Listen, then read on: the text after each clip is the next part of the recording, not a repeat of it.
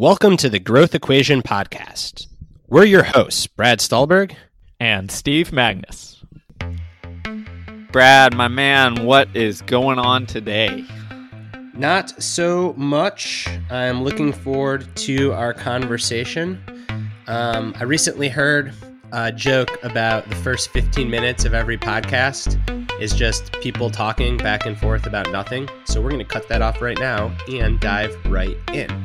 Today, listeners, we are going to talk about what Steve and I call tools for right thinking. And what this means in short is this. There is so much information out in the world, so many tools, concepts, principles, whether it's in the space of performance, self-help, physical health, mental health, nutrition, fitness, philosophy, religion. The internet in particular has just completely widened the aperture on available information, and it's really hard to discern what works to separate signal from noise. And that's what we're going to talk about today. All right. I love how you just cut through the BS and we're going right into it, which fits with right thinking.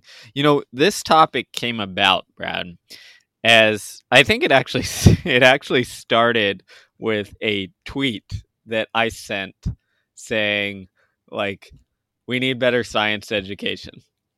And then you came in with, we actually need essentially Buddha, Charles Darwin, and Mary Oliver, which is right. Okay. But it's interesting. And then we look at, our posts from when we're recording this, our newsletter posts, and yours is heavy philosophical and mine is like heavy nerding out on the science. Right. I believe Steve's newsletter post, the most recent one that we published last week, is The Science of Freaking Out. And mine is the key to doing well and feeling well is paying attention. Yes, exactly. And we for every study that Steve cites, I cite a philosopher. Yeah, I know. That's what I'm saying. We get it. We get there in different ways. But it's interesting because, I hope what we explore in this is how do we get there? It's not necessarily that like philosophy is better or worse, science is better or worse, but there is rationale and thinking behind, our processes to get to that point. Yeah. So to be clear, when Steve says get there, what we mean is getting to truth with a capital T, or at least as close to the truth as possible. So there are some instances where science gets you all the way there, particularly in the life sciences. When you can put some cells in a petri dish, do something to them, watch what happens, replicate that in multiple conditions, and then you can say, this is true. When I do X to the cells, Y happens. As a result, we have vaccines, we have antibiotics, we have all kinds of incredible things that allow us to live longer and better. Outside of life sciences, it is much harder to get to definitive truth from science alone. This is one of the ultimate strengths of science, but also one of the ultimate weaknesses of science. It's a strength because science continues to evolve and refine its thinking and get closer and closer to truth. It's a weakness because any good scientist will say, well, I'm not 100% certain, which then, of course, opens science up to all the anti-science people that say, oh, they're not 100% certain that masks don't kill you, so masks must kill you, or whatever the anti-science tribe of the day is. So I think it's a good kind of disclaimer. We're not here to bash science or to say that science doesn't work. We are simply here to acknowledge that once you get outside of very empirical life sciences, there are very rarely fundamental truths that come from science alone. Science gets us close to the truth, but Steve and I feel that to get even closer, it helps to look in other disciplines. And if you see patterns, if you see science pointing to the same thing as poetry, as philosophy, as daily practice, as history, that gives you a greater confidence that whatever principle or concept in question is actually true. Particularly in social sciences, the stuff that we tend to write about, when a lot of these studies are conducted on undergraduate students and the sample size is 100. So, how 100 undergraduate students react to a situation in a lab is not indicative of how the world works. Now, if you've got philosophers and poets and historians and spiritual teachers from the past 2,500 years all saying similar things, then yeah, those 100 undergraduates are probably very representative. But if you don't, then you can say, maybe this is a finding that holds up true in that lab, but it might not be a broader universal truth. I just rambled a lot, but hopefully that helps set the context. Yeah, and I think that pattern recognition is the key, and knowing, to me it's knowing where you default to so that you're aware that you need to broaden your approach, right? So with myself, like, I default to the scientific research, right? That's my go-to if I'm looking for that capital T truth, is what does the science say? But I know that because I'm kind of inherently biased towards that, I have to be able to step back and broaden things out to check in these other areas. Yeah. And I think I'm pretty balanced personally. Like, I don't think I have a default. I think I read the most in like philosophy. And I think then I immediately go to modern science and say, like, what are some empirical tests showing? Something that I got from you, Steve, a long time ago that I've co-opted and I use all the time in my own brain is this notion of a three-legged stool. So, since it, I believe, is your idea first, why don't you explain what you mean by a three-legged stool is a tool for evaluating ideas and right thinking? Yeah, so it gets back to this idea, which we talked about, of the more different areas come together and point in the same direction, the more confident you can have that you're finding that capital T truth, or to move forward with an idea. And if we look at a stool, if it has three legs, it balances really well. It's sturdy, can feel good about sitting in it, all that good stuff. If we only have two legs of the stool, well, we can kind of make it balance maybe for a while. And if it's the risk is worth the reward, we can give it a shot, but it's on shaky ground. And if we have one leg of the stool, chances are you're going to topple and fall over. So what are the three legs of the stool? To me, it's you're looking at theory, research, and then practice or history, right? So let's unpack this, because I know this stuff's so second nature to you and it might not be to everyone else. Theory is, does this logically make sense based on everything we know about the world? Is this a pattern that seems like it could work or it should work? Research, I think a lot of people confuse research and theory. Research is very different. Research is empirical testing. So taking a theory and testing it, ideally with a control group and ideally in multiple different circumstances, and then replicating it. And then history is kind of my bucket, at least in our relationship or our creative partnership, is what do the poets say? What do the philosophers say? What do ancient wisdom traditions say? Have there been similar trends in the past? Were they fads? Did they hold true? Did they work? Did they not? Yeah. Yep, exactly. And it's when these three things come together where you're really looking at being in a good spot of, finding capital T truth. And I utilize this for, just about everything I'm exploring, right?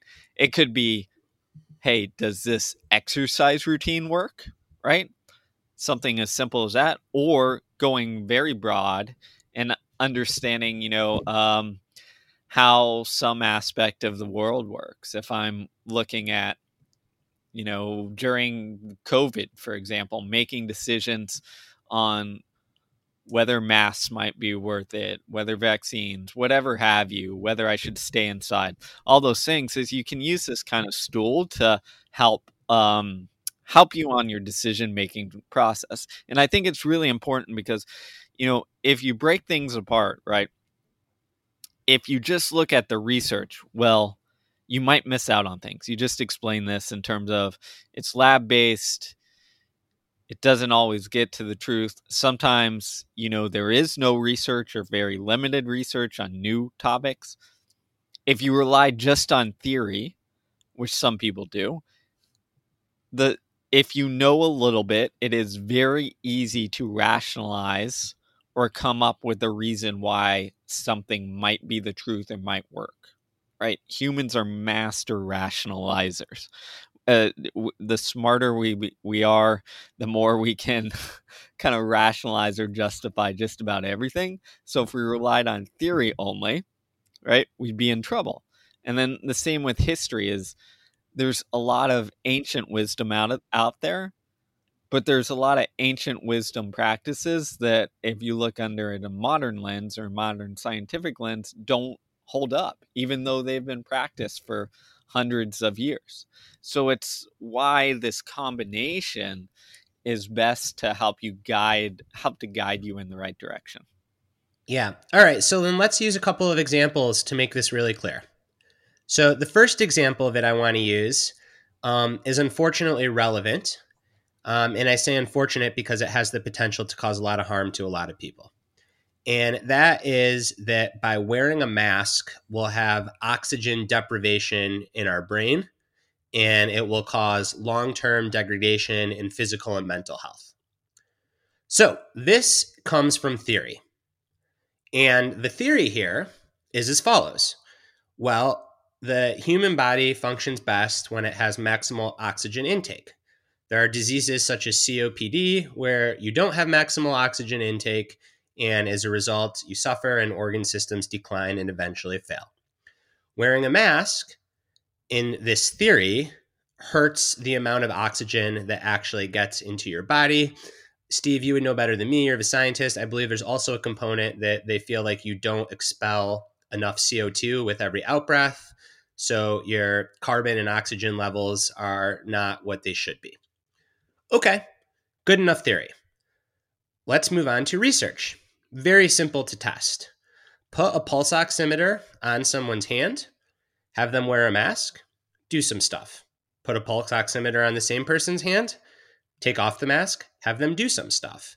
If their oxygen reading is significantly lower on the mask, then that gives you some reason to believe that the mask affects the amount of oxygen that one is taking, or at the very least, the carbon-oxygen balance.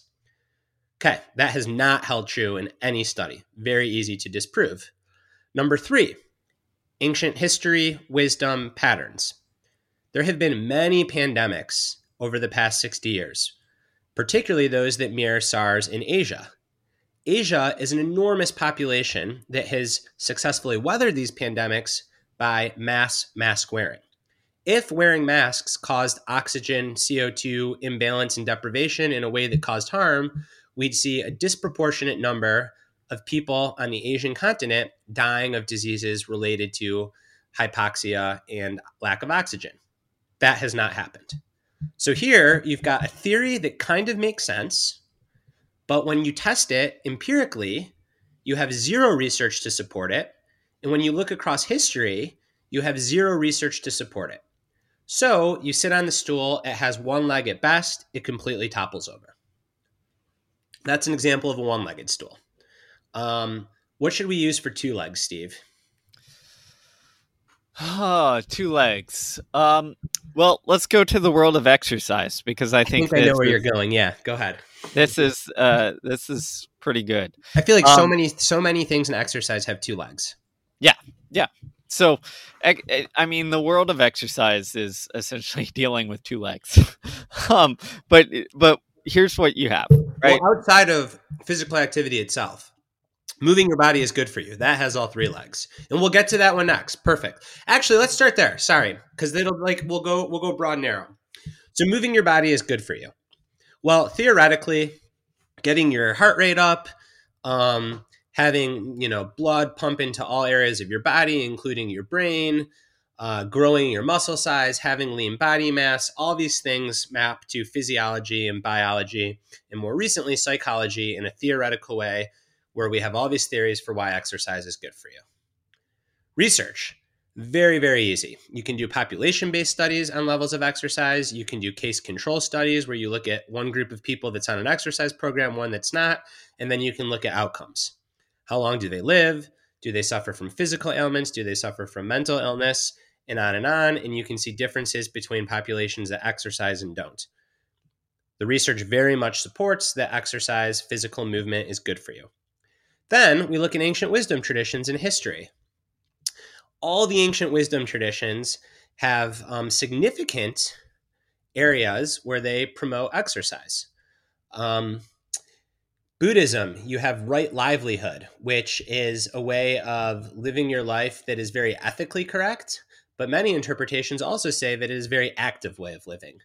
The Stoics were very much about using your body and having fit body and fit mind. No surprise that the Greeks, very much related to ancient Rome and the Stoics, they had this context of education should be body and mind. I believe the Latin is like sans corpus, sans something for mind, which basically says a healthy mind and a healthy body. So you look across history and you see that starting with the earliest written text, physical movement is there.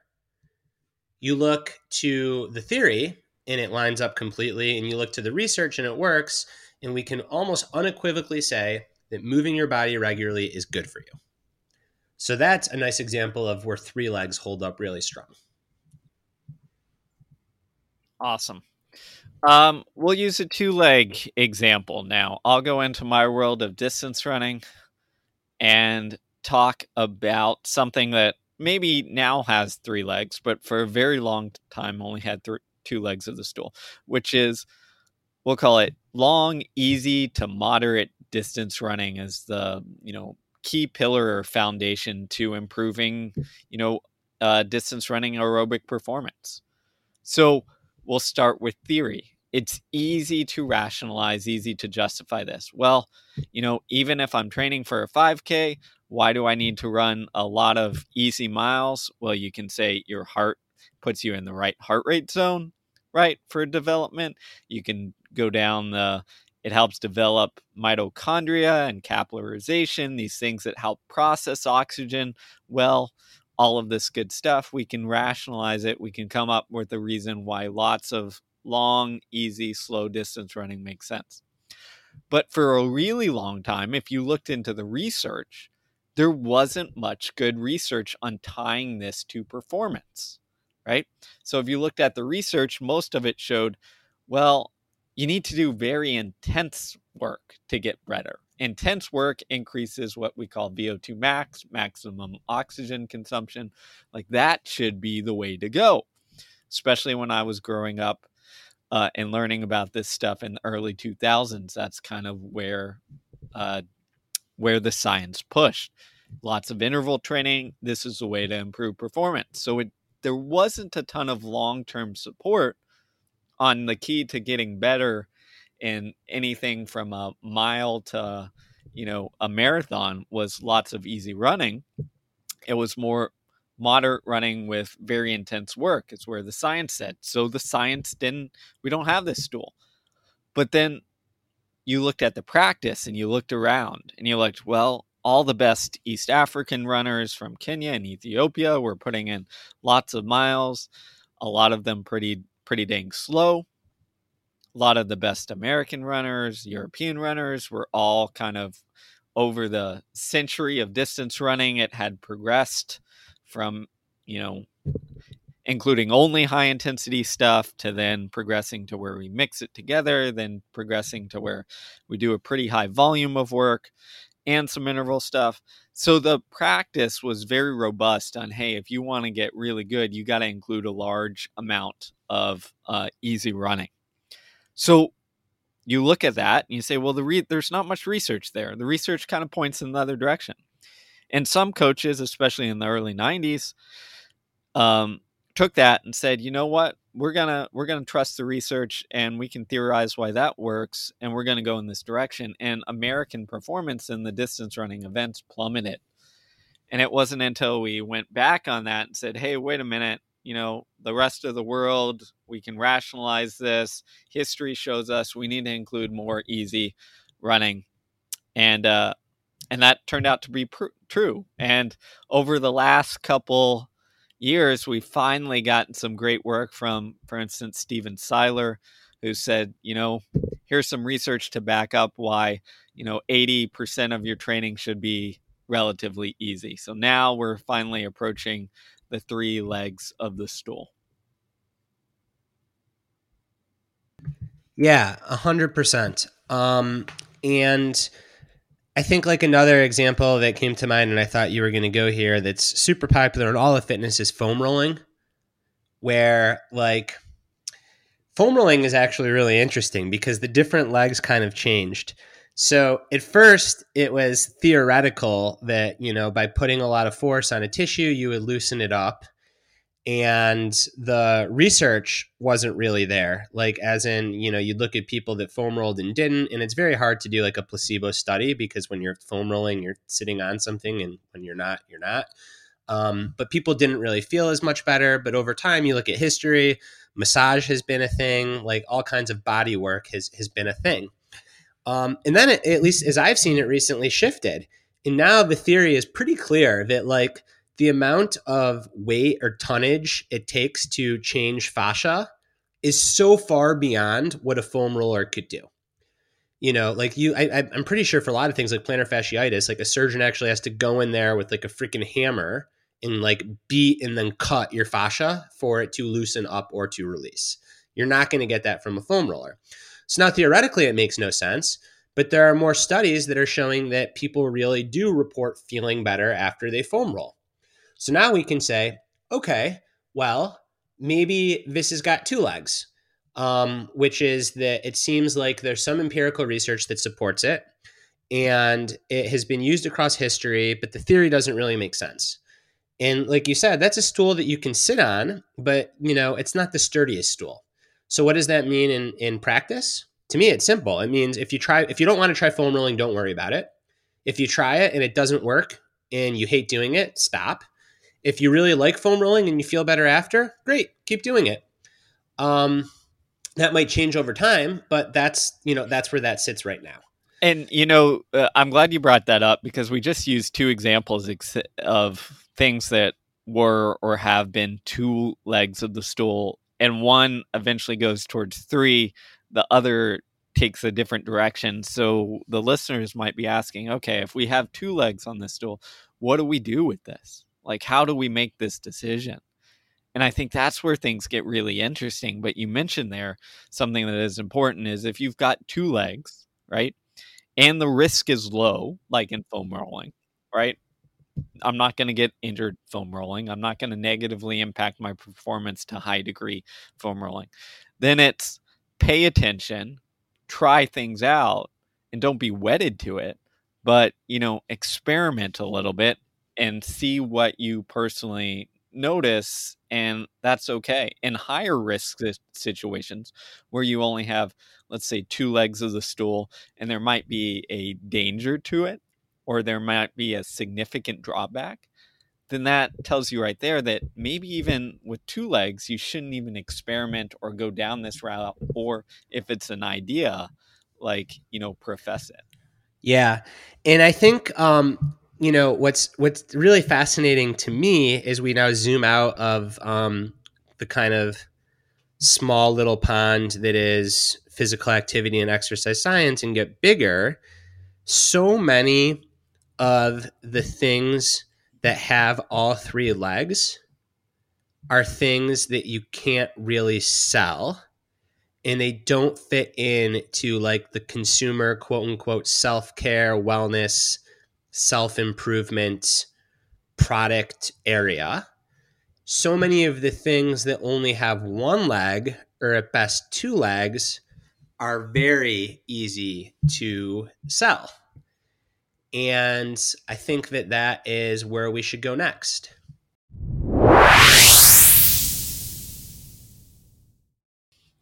The Growth Equation podcast is brought to you by Patreon, our own Patreon. If you are interested in listening to our conversations and enjoy our content, then you might be interested in joining our exclusive Patreon, which gives you access to monthly book clubs where we have best-selling authors come on and hang out with us on Zoom and answer your questions. Authors like Cal Newport, Judd Brewer, Maria Konnikova, and many others. We also have a quarterly mastermind group where we bring together some of the best minds and best questions and try and answer everything for you guys.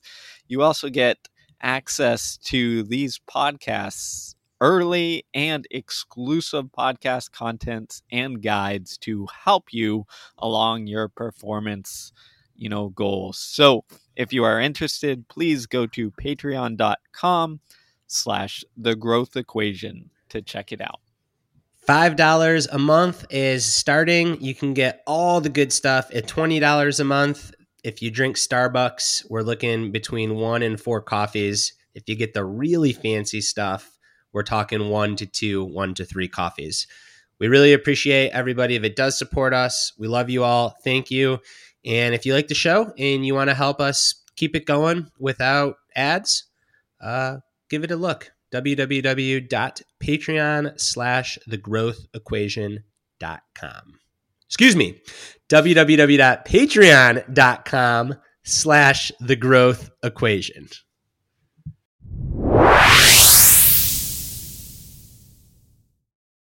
Yeah, so I think that it's really interesting to me that. So, all right, let me step back. So the stuff that we know works: community, being present, vulnerability, physical movement, which we've spoken about at length, reading books, sleep. These are things that are really hard to make some kind of product and sell. Like, you can't put community into a pill. People have tried to put reading into a pill. Like, if you listen to other podcasts, you probably hear an ad for various companies. I don't want to name names, and unfortunately there are many that promise to like take all these really deep, good books and distill them down into 10 minutes. But that's not the same thing as deep reading. And there's all kinds of legs of the stool. There's research, there's ancient wisdom, and there's just history that shows that like you can't get the full value of a book in 10 minutes. You can get maybe 10% of it in 10 minutes. So yeah, you've got these products that tend to have one leg of the stool, which is often theory, and then they don't hold up to the research and they don't hold up to history. And I think that's often why when you look again in kind of the personal growth, thinking, productivity, health, fitness space, you see so many of these internal studies, right? So I feel like almost every single wearable device says, according to our internal study, such and such saw X increase in productivity or Y decrease in anxiety. But, internal studies don't mean anything. Like, if Steve and I had a product and we wanted to sell it and we wanted it to show something, we'd get like a bunch of my 3-year-old son's friends and we'd test them and it would show something. And then we'd publish a quote unquote internal study.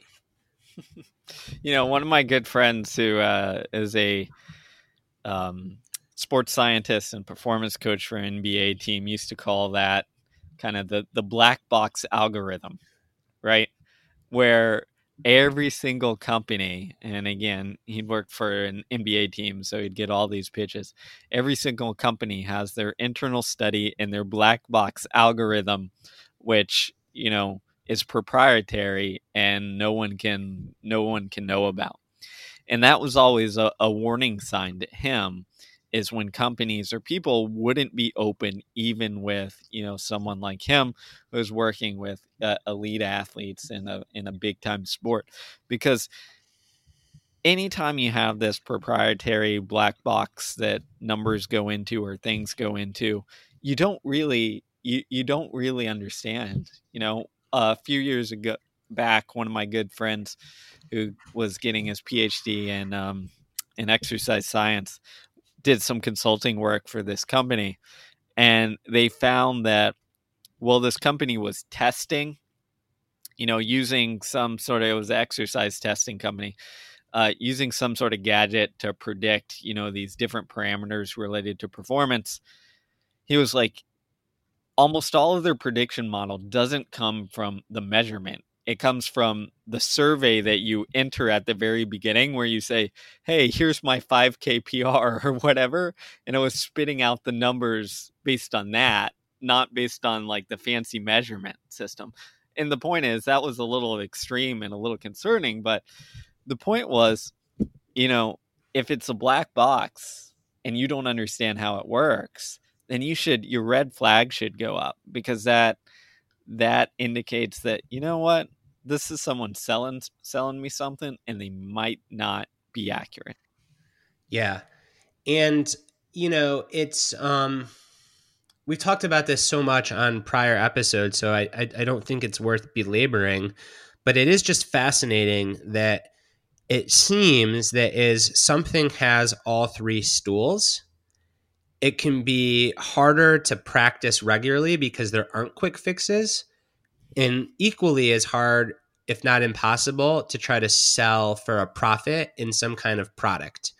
And I think that's because if it has three stools, it's been around for a long time. And when things are around for a long time, we figure out how to do them really well and efficiently.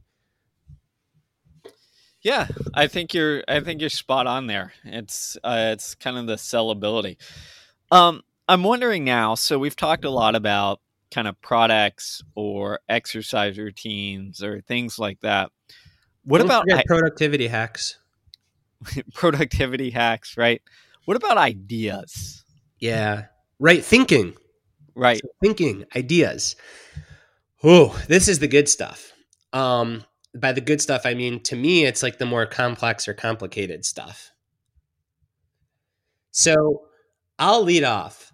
I am very keen in my own written work on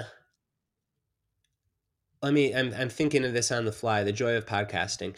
All right, so what I want to say is that the greater the perceived audience in staying power for something that I communicate, the greater scrutiny of our good old stool that I hold it up to. So if I'm going to tweet something, it might only have one leg, and that's fine. It's on Twitter. Okay? People are going to hate me or love me. It's fine. If I'm going to put something in the newsletter, or if I'm going to explore something in a newspaper article or a magazine article, it's going to have at least two legs.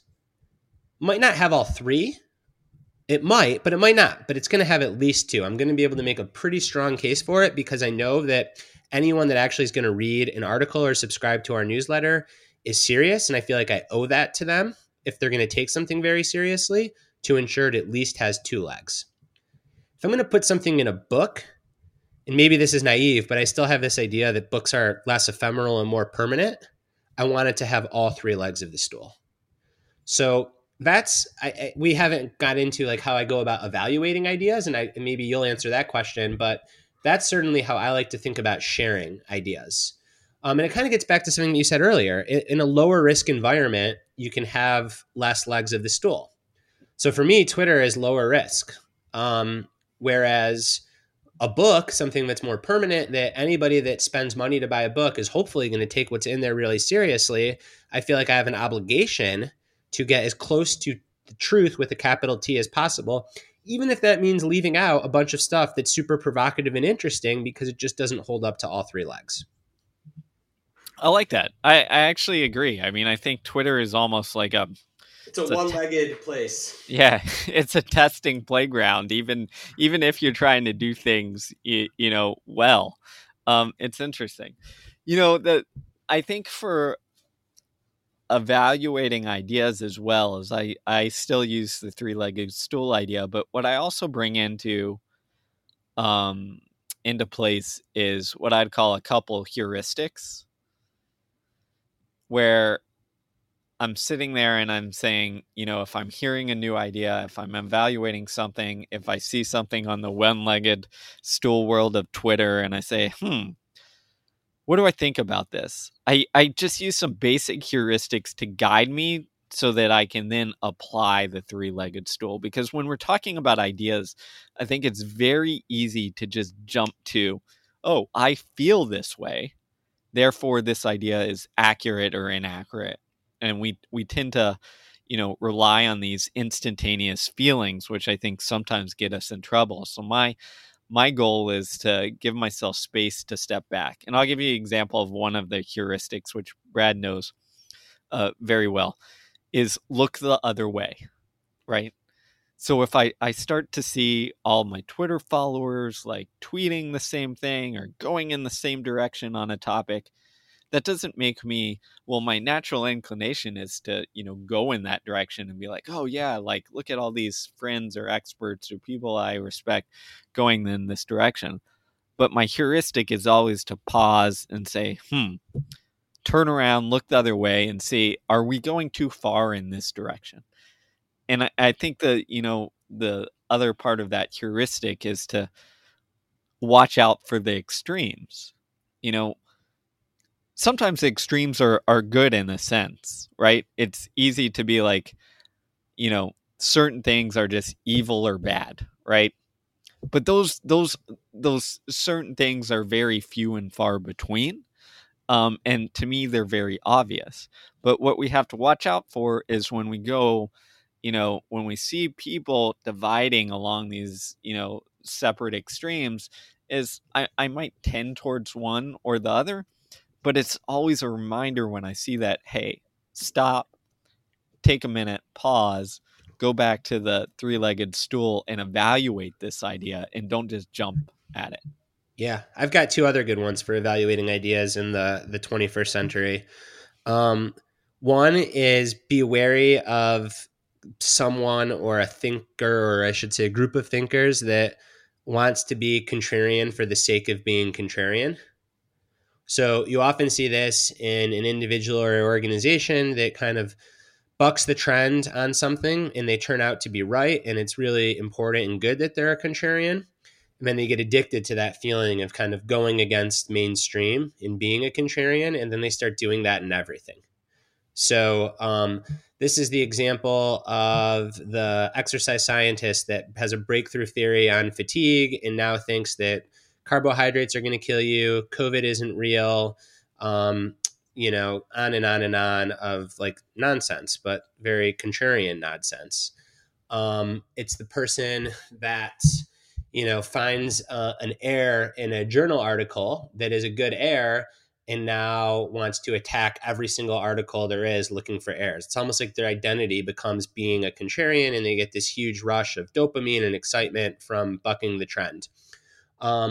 Generally, if someone has a contrarian idea and they have a huge history of contrarian ideas and you can tell that that's kind of who they are, I tend not to take that person so seriously because just like how logic works, for something to be contrarian, for someone to be contrarian, it means that like it has to be kind of like a 1 in 100 thing. Because if 100% of things are contrarian, then everything's just wrong always. And generally speaking, things are right, particularly if you have a lot of well-established people saying something's right. Not always right, and it's good to have contrarian voices, but if you notice a pattern of a thinker or an organization always playing the role of contrarian, my red flag goes up. Something very similar to that is the person that is hunting for clicks on the internet. And this is so easy to see. I mean, this is just the person that is like being provocative for the sake of being provocative, has a hot take on every single current event, and, clearly is just, well, I shouldn't say clearly. To me, it's clear, probably because I spend too much time on the internet. But, you can tell it's like an us versus them. It's a tribalism. It's an immediate reaction. It is also at the same time kind of a making a situation more trivial than it has to be, and just like an out of touchness with what's actually happening. And that tends to be what I call like someone getting blinded by Twitter or Facebook or Instagram or whatever. Yeah, I call that person the politician, right? Because we see that a lot in politics, and then it also see it a lot. To be fair, our good friend Mara Gay, who was on the podcast a few episodes back, if you haven't listened to it, definitely check that out. It's one of the most popular ones, and for good reason.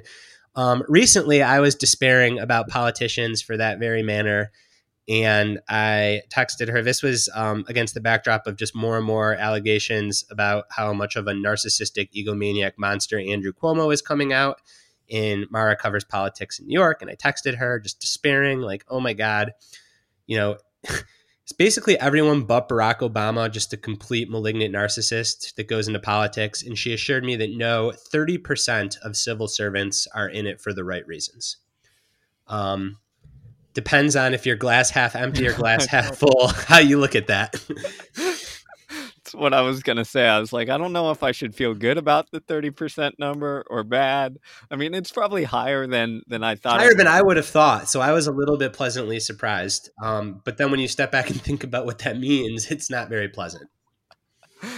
Yes, very much so. And we're painting with broad brushes here, but you mentioned something in there that I think is interesting to pull on a little bit, which is it's obvious to you, but if you look at the support or the following of, we'll stay on politics, of very clearly like provocateurs who say something, do something to show their tribe. It doesn't matter what tribe they're in. But they still have a large, we'll call it fan base or support base. So maybe it's not so obvious. Yeah. Yeah. I mean, and it's tough. And then there are people that are like legit, kind of more consistent contrarians. So I'm thinking of like Nassim Taleb, who is a contrarian to the point where I'm very skeptical of anything he says now. And he's probably right more than half the time of the things that he's contrarian about, which is a lot. I was going to pull up his Twitter for some examples, and he's blocked his tweets to only approved people. So I don't know what that means, Nassim, but you did not approve me. But no, like we both really love his book, Anti-Fragile. We think that just about everyone should read it. It's got phenomenal concepts and ideas in it. And it doesn't take long for you as you're reading that book to see that this guy is, my perception of him is he's an egomaniac. Like he goes from a chapter about how he's so much smarter than Alan Greenspan to a chapter on why everyone should deadlift. And yeah, it's a beautiful book on like this concept called anti-fragility, but Talib just can't help himself from like going on the attack and being contrarian about everything. Yeah, let's just be honest. You just love the chapter on the deadlifting. So no, I could deadlift more than Nassim Talib. Come on. Maybe that's why he blocked you, or he doesn't allow you to follow. He's like, he saw too many of those deadlifting videos and was like, no, I got to be the king of my own deadlifting community. Maybe that's what my next book needs. The one that comes out this fall is just a random chapter in there on the deadlift. I'm sure it would do nothing but turn readers away. So don't worry. It's not going to be in there. Deadlifting for Brad. Okay. How to get this conversation back. Let's maybe circle around. So we've gone through ideas. We've gone through products. We've included heuristics. What about in your own?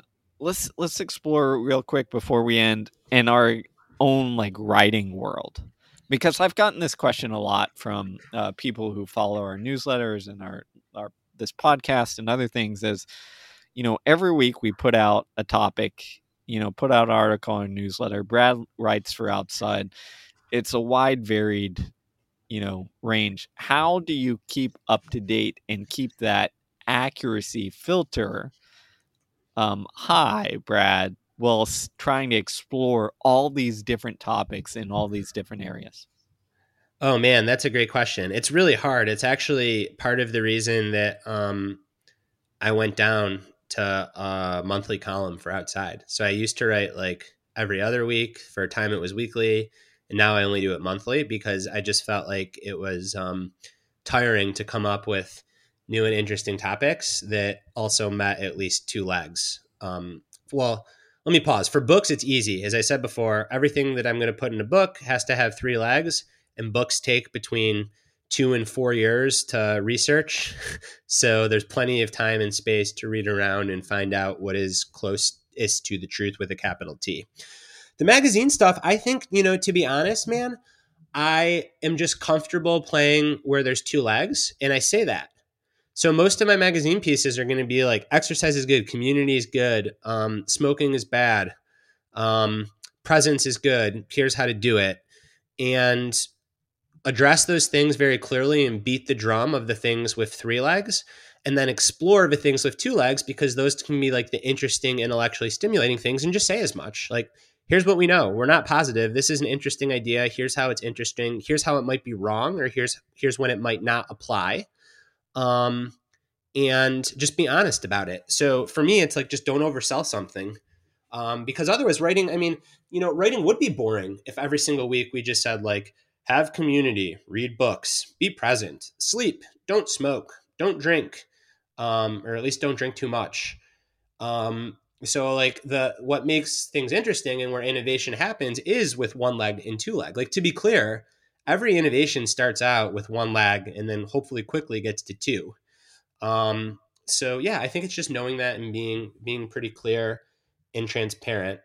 And then so much of my creative juice comes from reading books. And I'd like to think that other people that write serious books probably also hold themselves to their highest standard when they're writing books.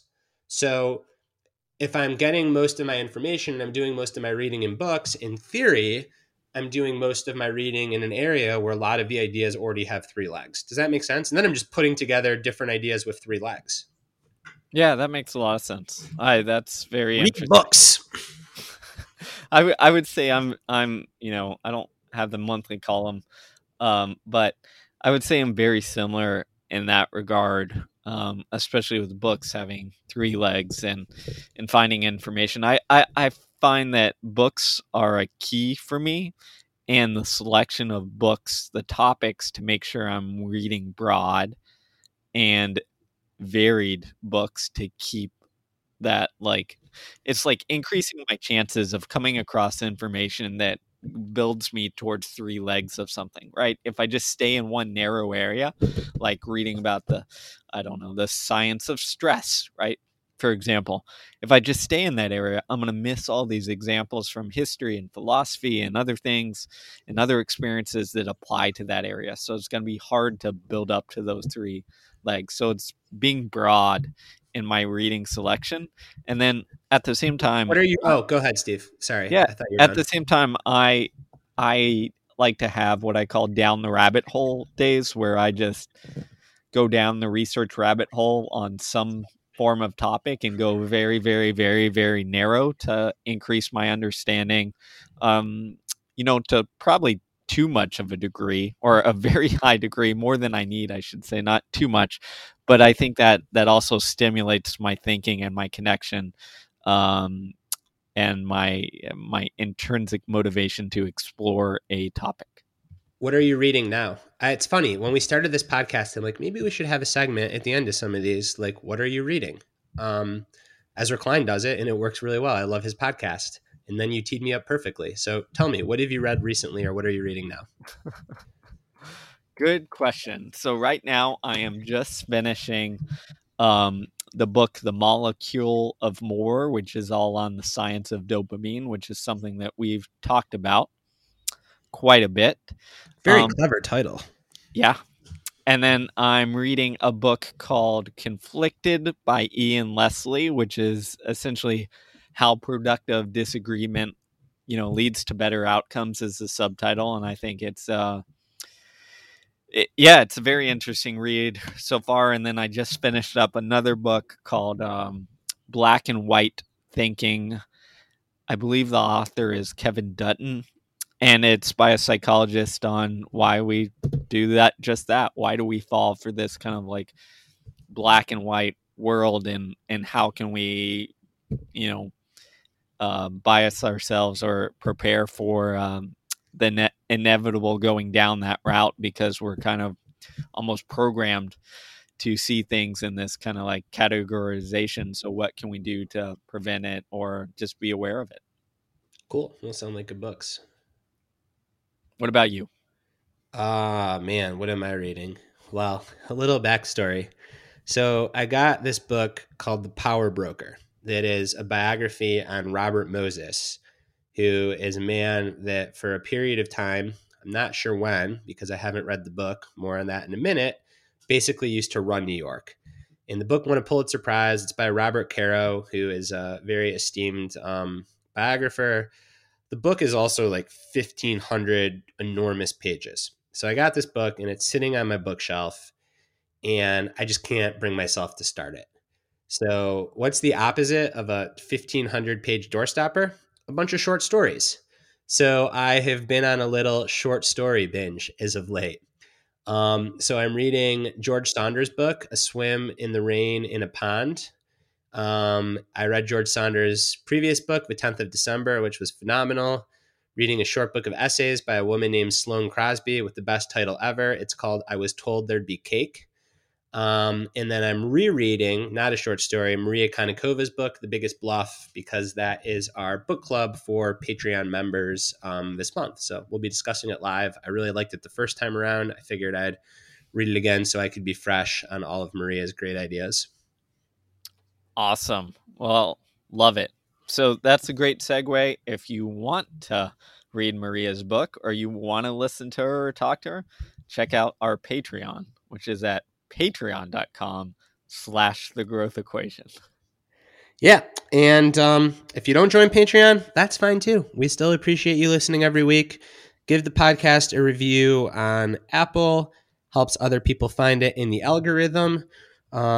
I was recently told by someone that we're the best podcast that no one listens to.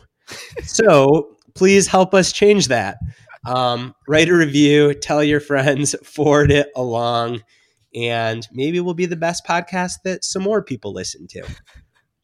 We appreciate all of you, and until next week, be well.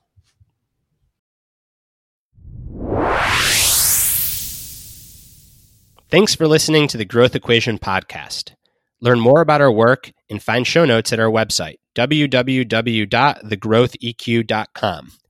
Follow us on Twitter @bstulberg and @SteveMagnus. And if you like what you listen to, please subscribe, rate, and review the podcast, as this goes a long way in helping it reach others.